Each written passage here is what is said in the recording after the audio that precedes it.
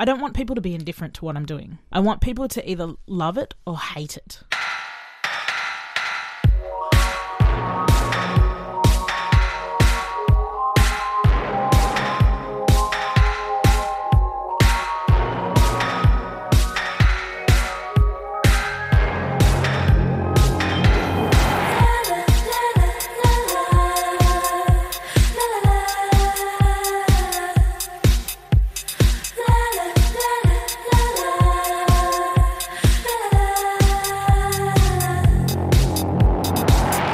Hysteria, a podcast about women and non-binary creatives and their experiences creating and consuming arts and culture. I'm Steph Van Schilt. And I'm Ronnie Sullivan. And in today's episode, we were so lucky to be joined by singer, songwriter, and all-round musical legend Mojo Jojo. Mojo cut her teeth on the Australian touring circuit in the late 2000s with her unique blend of soul, R&B, blues, and hip-hop. Her third studio album, Native Tongue, was released earlier this year and has received huge acclaim for its rawness, honesty, and emotion. Today we covered how Mojo's music is influenced by her mother's Indigenous heritage, her father's experience as a Filipino immigrant, and her own place in the cultural landscape of modern Australia. We started off by asking Mojo about her boldest move yet. Part of my life for the last, a good part of my life for the last 6 months has kind of been talking about myself. I think it's different because the work is so much about my personal story. So you kind of have to, even when you're talking about the work, you're talking about yourself. And, or my family or my story. It's just, it's very different to kind of how I've done things in the past. So it's also not as easy to kind of make light of. I try to. I give it a really good crack anyway, but, there's just so much heavy content there. Is that taxing on you though? It can be kind of exhausting, to be totally honest. Yeah, it can be, but for the most part, everyone's been really lovely. So it's, that keeps me going. Yeah. Did you anticipate that there would be that intense interest in yourself and your story when you put Native Tongue out? That it obviously is so drawn from personal life and your family? No, not really. I kind of, not to this degree. As an artist, a working artist, a career artist, you sort of hope and anticipate some level of interest because that's how I can sustain myself doing what I do. But not to this degree. I don't think I've experienced this level of interest before, and maybe it's because it is so personal, I guess, that people kind of relate to it in a really different way, which has been kind of fascinating from my perspective as well, just sort of seeing how people kind of relate to the work. The time has come for conversations about identity and representation in Australian music and in Australian culture generally, so maybe your timing has kind of coincided with people recognising that these are conversations that need to be had more broadly, and then you get swept up in that as well. Yeah, I think the timing was very right, but not the entire catalyst. I sort of feel like it's been accumulative, the things that have inspired me to do, to make this particular record. But one of those moments where that just light kind of switched on in my head, it was because of the conversation around identity. It was like something that happened where someone said something, I guess, to me that made me go, this conversation is happening around me constantly. This conversation is very much being had in broader society. But as a person of colour, as a queer person of colour, I was like, I need to participate in this conversation, or it is going to be yet again another one of those things that happens on my behalf or on our behalf without involving us in the conversation. It's really important that I do contribute to the conversation. Yeah, I think that's the big thing around this cacophony of voices going on, and it's actually you're talking about us and we've got our own voice. Where are we in this conversation?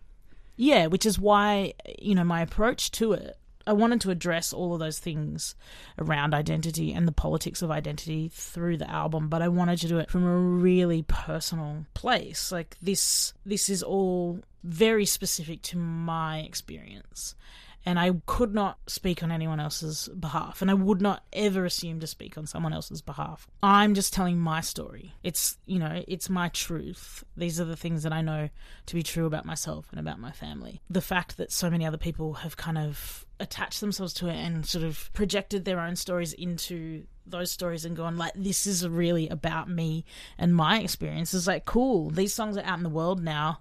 I didn't anticipate that. There's no way I could have.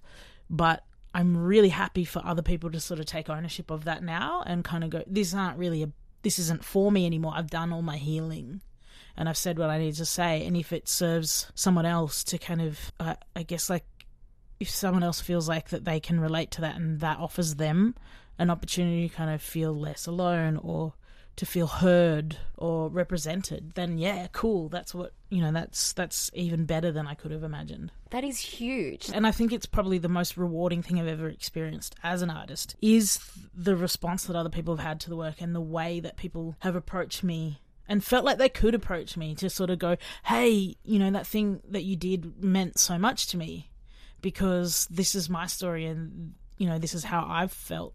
I think it was really good for me as an individual, aside from being an artist, just as a person in the world who has sort of grown up feeling marginalized and feeling like all these different intersecting parts of my identity don't match up and they kind of leave you in this weird kind of limbo where you don't really belong anywhere, and then realizing actually there's like an entire like huge community of people who have the same like experience out there. Like, of course that on some level, but just to kind of be able to say it so explicitly and know that other people feel that same way and that they hear it is really cool. It's the difference between kind of knowing it exists and experiencing it. And now you're living it. Exactly, yeah. It's like living your truth rather than just seeking it. And you mentioned that you've said you've healed within yourself. That must have been a tough, intense journey. How long has it taken you to create this album? Obviously, you're doing 6 months of talking about yourself around. Look, I think it's not just about my own healing. I guess part of this was about telling some of the stories of like the last kind of 3 generations in my family, where there is like on my mum's side, there's a real disconnect from culture and a loss of culture through a loss of language as an effect of colonization and all of these things, which is, a really common story for First Nations people. And for me, it was about reclaiming that space and just sort of going, actually, just because I don't speak language and just because I didn't, my grandparents didn't grow up on a mission or whatever, it doesn't make me less. It doesn't make me less. Mm-hmm. It doesn't make me less. There's this idea that people have of First Nations people that's really narrow, or like this idea of like how they want us to look and how it is that we fit in terms of the Australian story. Where do we fit? And it was like, no, this is actually my story. I don't know how to speak Wiradjuri. I don't have I can only trace my maternal line in my family back 4 generations because there wasn't documentation, because we weren't considered citizens. There's these really like harsh realities that people, you don't look this way, you don't sound this way when you speak, you don't fit into this criteria that we think First Nations people are. Which is a colonial ideal anyway. Yeah, exactly. Right? It's like, these are the pictures that we have on our history pages. These are the narratives that we've created. You don't fit into that mold. Exactly. That is kind of everywhere, and you're like, where do I? That's right. So it's like, it is tricky. And so for me, it was always much easier to kind of identify with my Filipino heritage because my father's family, we can trace back. My father came here like in the 80s. He grew up in the Philippines. He's like very connected to his culture. And I was able to access that through him and through extended family on his side of the family. So I felt very much connected to my Filipino identity. And because I grew up sort of knowing that I was other than the kind of dominant narrative in the Australian culture, I was like, oh, okay, I'm Filipino. I must be like Filipino. It doesn't really matter about that part of my story because it's too hard to access, or like there's not enough information there and I don't really know how to connect with it. So my point, like, this is the thing that I can own. This is the thing that I feel like I can have ownership over, and no one's going to tell me that I don't belong to it. And so it was always like much easier to kind of identify that way. So for me, it was like about being able to kind of reconcile those two things and go, oh, actually I can be both of these things. I can be all of these, like, I know it, in myself. I feel very connected to Australia, the landscape, the land here. I feel very connected to my mother's side of the family. I'm very close to them. It was just something in me that felt like I wasn't really allowed to, because I didn't feel like that's how other people, it was like I needed permission from other people. And all, you know, I got to this point where I was like, no, I know who I am. I know my history. I know who my people are. And this is as much a part of my story as this is. And I need to like step into it more for my own sake. It's not about anyone else. I do not, like, you know, that's been a hard thing.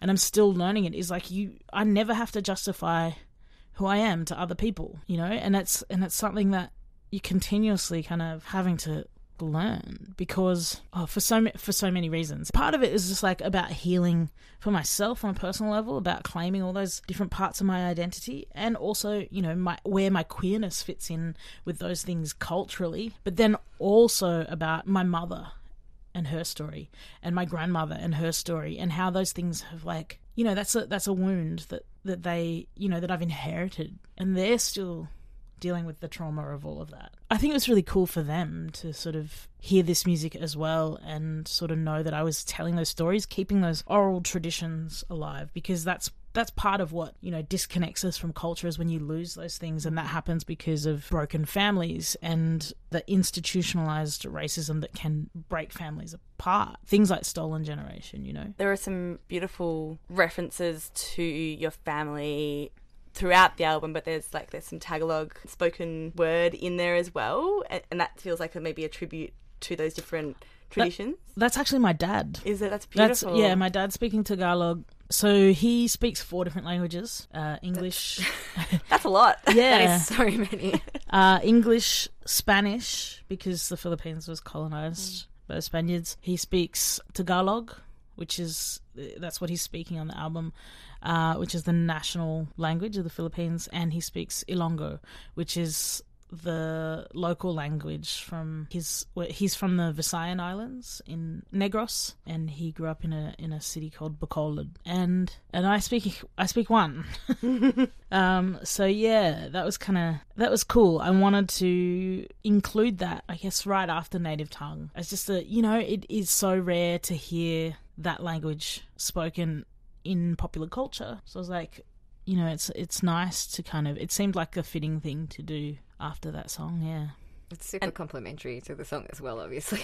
Yeah. And are there musical traditions in your family as well that you're kind of drawing on? Or I think I've seen you talk about, like, that you come from a very musical family. True. Did that bleed into your childhood? Like, in what ways do you kind of take inspiration from, or take just sources of musicality from throughout your life from your family? Like, funny enough, not really like traditional types of music. My grandparents on my mum's side are big jazz buffs, and my grandmother's she was a soprano. She doesn't really sing anymore. She's kind of lost her voice, but yeah, she is a soprano, and my granddad played the cornet and the trumpet, and my mum played a trombone. My second instrument that I ever started to learn was clarinet, my first being piano, and I inherited my clarinet from my uncle, and then I kind of talked my way into inheriting a guitar from my auntie. So that's when I started. I just really wanted to be able to sing and play at the same time,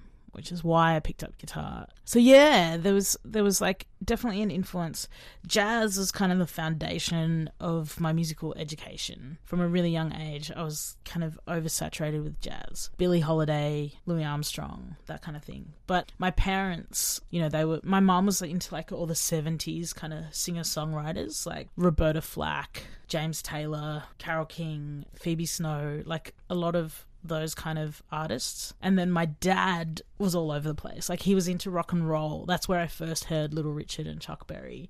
But then it's also, he introduced me to Sly and the Family Stone as well. And he lived in San Francisco during the 70s, so he had this kind of broad musical taste, but not very musical, like not himself, actually not very musical. I just kind of absorbed all of it and explored heaps of other stuff along the way. I think as a young kind of brown kid in Australia, like growing up in Australia in the late 80s, early 90s, I was listening to heaps of R&B watching music videos, and just that was what I kind of related to more than the other music that I was hearing at the time. I was like, oh, these people, you know, I feel this. I feel this. Yeah, and there's such a delight as a listener hearing all these different genres and styles kind of interplay in your music, and picking up, you know, as a layperson myself and not a musician who understands what's happening, just enjoying the sensation of it all mixing together and picking up these different references. That's good. It's beautiful. I have to agree. I also think that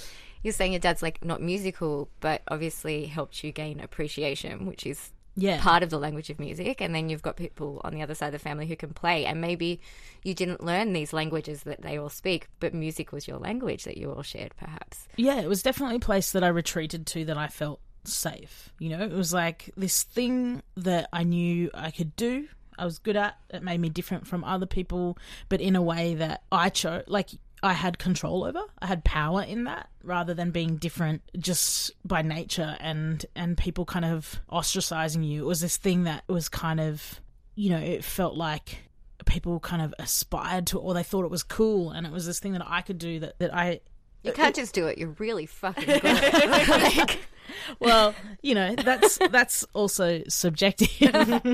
I had a guitar teacher tell me at 16 that I should quit, that I would never be a musician. He hosts a radio show now, and he has played my song on the radio. Vindication. Yeah, right?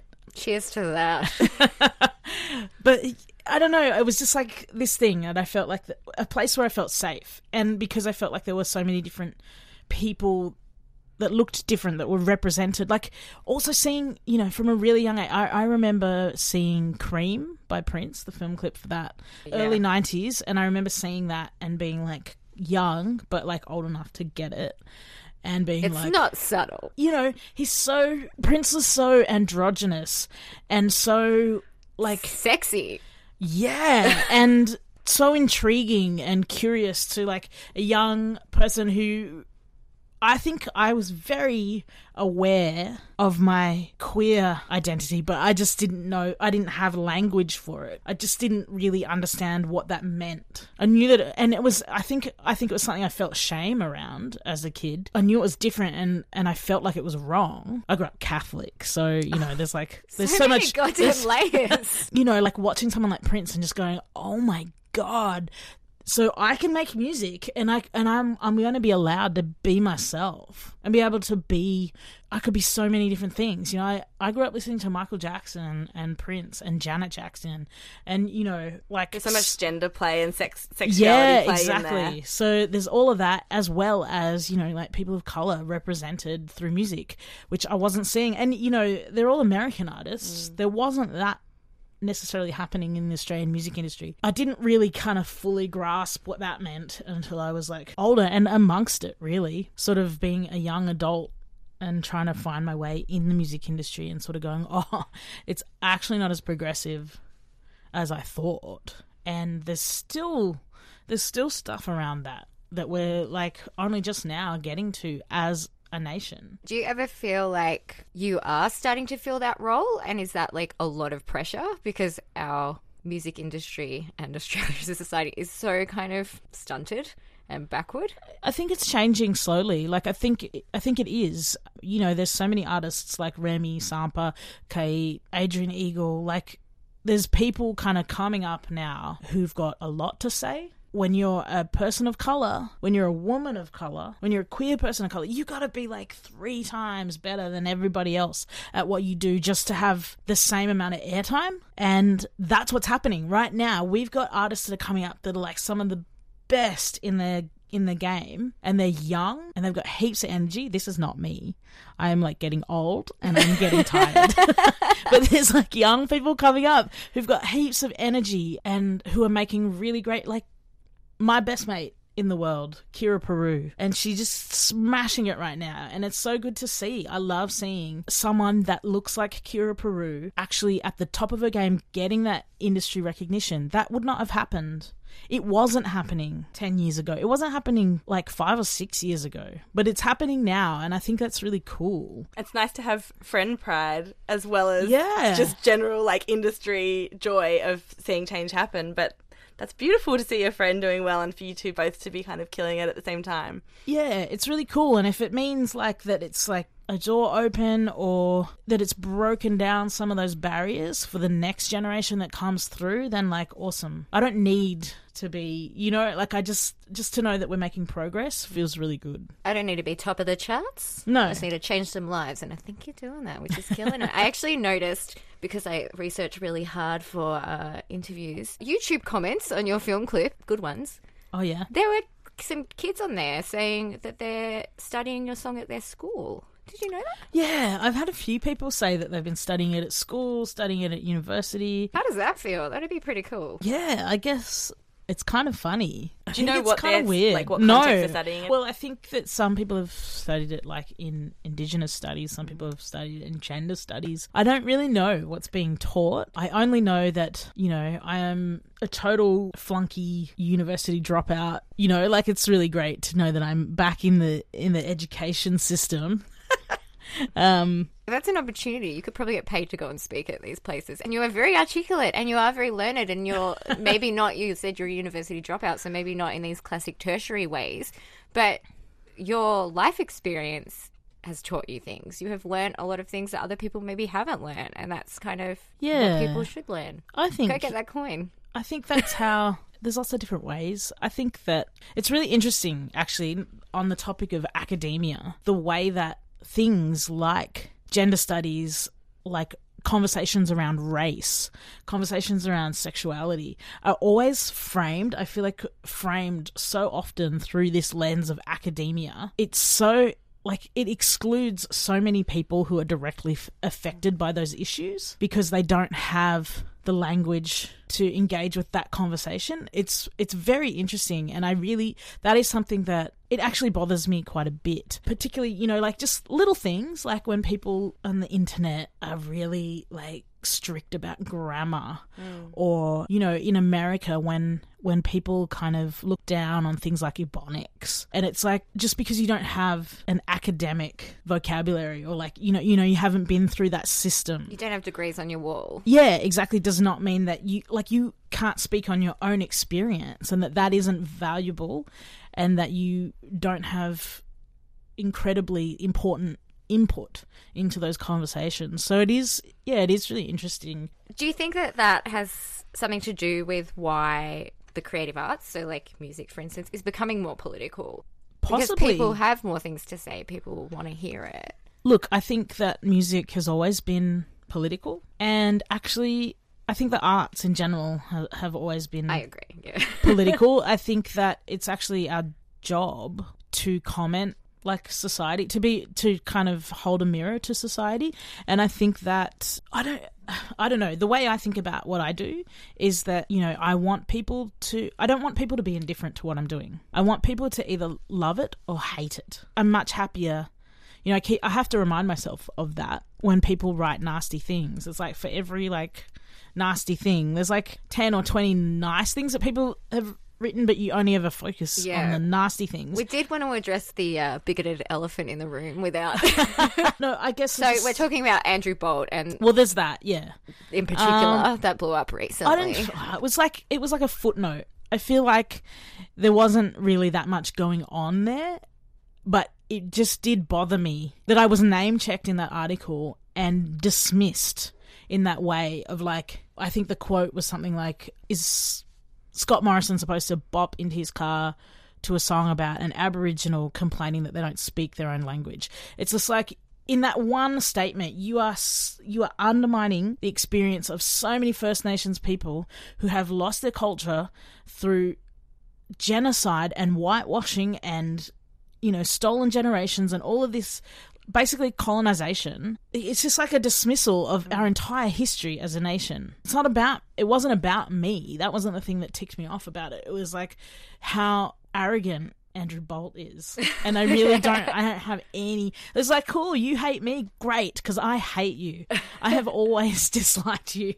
And that's, you know, I'm okay with it. I'd rather be pissing people like Andrew Bolt off than having them indifferent to my work. It means that I'm doing something valuable. And I think that's, you know, that you cannot separate the personal from the political. Like you were saying, are the arts becoming more political? It's just like, well, everything is intrinsically political. As a person of colour, as a woman of colour, as a queer person or a queer woman of colour, there is no way that anything I do, like, is not political. Just before I even made this record, I put out an album. It was like, you know, it was an album of love songs, right? Essentially, like, you know, fictional, whatever. There was just like, you know, it was fun. It was a fun record and kind of this film noir kind of aesthetic, and they're totally fictional stories, like obviously based on like real experiences, but definitely coloured in a certain way. And it's like, one, I'm writing songs about queer relationships.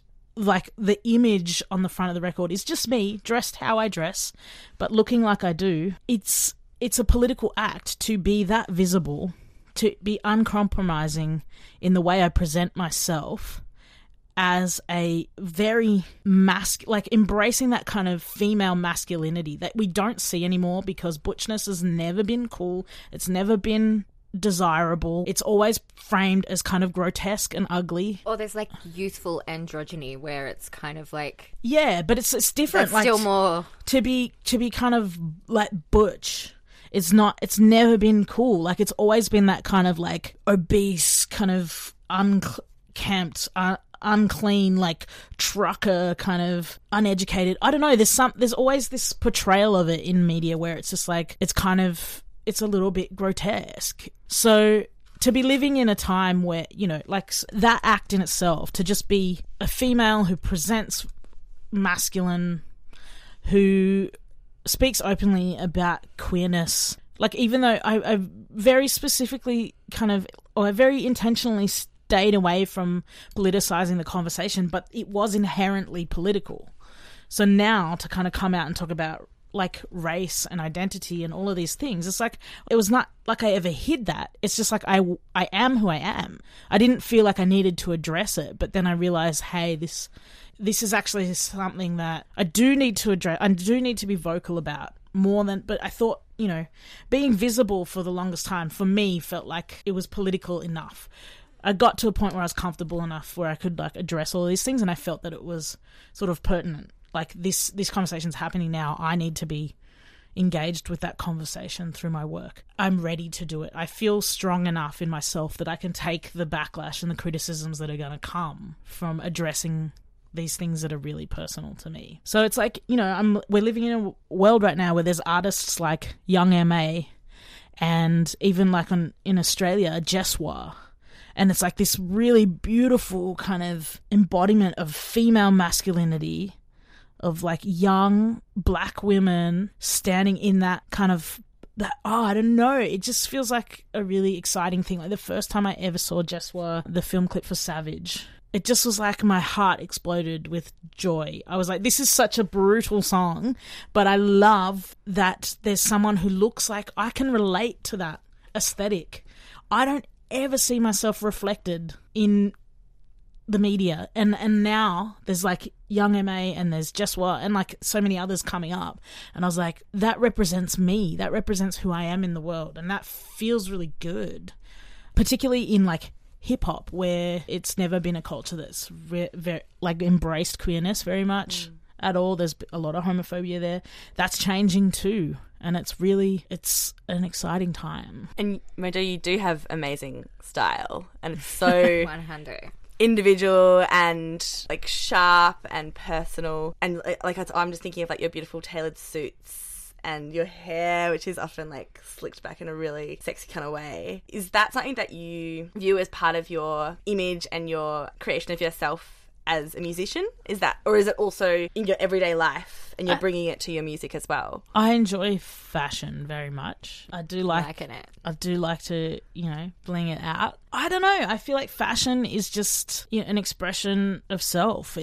Is an extension of, you know, your personality, and it is a creative outlet. I think I've always had fun with fashion. It's like a really kind of fun sort of outlet for, yeah, self-expression, and it's not as like kind of deep. For me, it's like when I'm writing music, I like really go into a place and, you know, I feel like it has to mean something. Whereas this is just, you know, that's why I change up my look so often, and I try different things and experiment with this and that. And I don't know, it's fun. It's just fun. Yeah, like a form of play, and that's how it should be. It's Yeah. it's another form of creativity. It's also really powerful. Like, I did want to ask you about the video clip because it's been watched over 100,000 times, I think it is.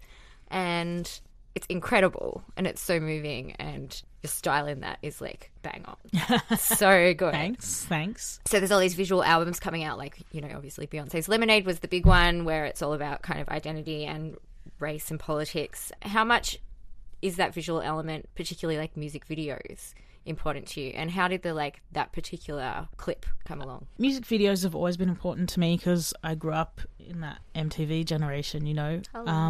That's how you got music. You watched Rage and, you know, or video hits if you're video a bit less hits. Cool. I watched both because Yeah, I was like so into music, you know. So that was like a really big deal. When I was, you know, as a teenager, we ended up getting cable and we had Channel V, and it was like an everyday thing. And I would come home from school and I would put on video, like the Channel V in the background, and I was like just constantly for a really long time, you know, being a kind of independent DIY sort of artist, it's really hard to get videos off the ground because they're expensive and it involves so many people. And so I haven't made as many videos as I would like to. And I sort of felt like we went through a bit of a lull with it for a while, but thanks to YouTube, it's like it's on the up again. And I don't know, I think, yeah, the visual aspect of all of that is really powerful. Watching Lemonade and even the Beyonce album before, it just kind of set the bar so much higher than it had been for some time. I guess it kind of, you know, for me, it kind of reminds me of Michael Jackson and how, you know, he was the king of pop and he just had such bang on videos every single time. So yeah, I feel like that was an exciting resurgence than things like Childish Gambino and that have come out since that are just like... And the film clip becomes iconic. It becomes kind of inextricable from the song. Exactly, and they're so powerful. Yeah? So yeah, it was kind of like, it was cool, but I still was arming and ahhing about this video. And Claudia, who directed the film clip, she wouldn't take no for an answer. She was just like, we're going to make this video whether you want to or not. You know, I always wanted to, but it was just like whether or not, just see it. It just felt so big. It just felt like too big, and I'm just so used to like having to kind of build these things from the ground up. By the time I got to make sort of the end of making the record and all of that, I was like, I'm kind of burnt out. I can't see this happening. And she was just like, no, like, leave it with me. So I have to give her full credit for taking the reins on that one and really being the visionary behind it. Juki Mala, the guys who dance in the clip, Watjara Bakerley and Yalaway, they, of course, like, you can't mention the clip without talking about them. They're such incredible dancers and such beautiful people. And I think it was just like, it happened out of a genuine collaboration of people who really cared about the song and really cared about the message and cared about making something incredible. So Claudia and Juki Mala and of course Josh Bond, who manages Juki Mala, they made that happen. And it is incredible. Before we jump to our shout out, I wanted to give a shout out and ask you about, we weren't the only podcast that you've been on recently. I saw on Twitter that you were interviewed by like a grade 6 and a grade 5 kid. Yeah. In Dubbo.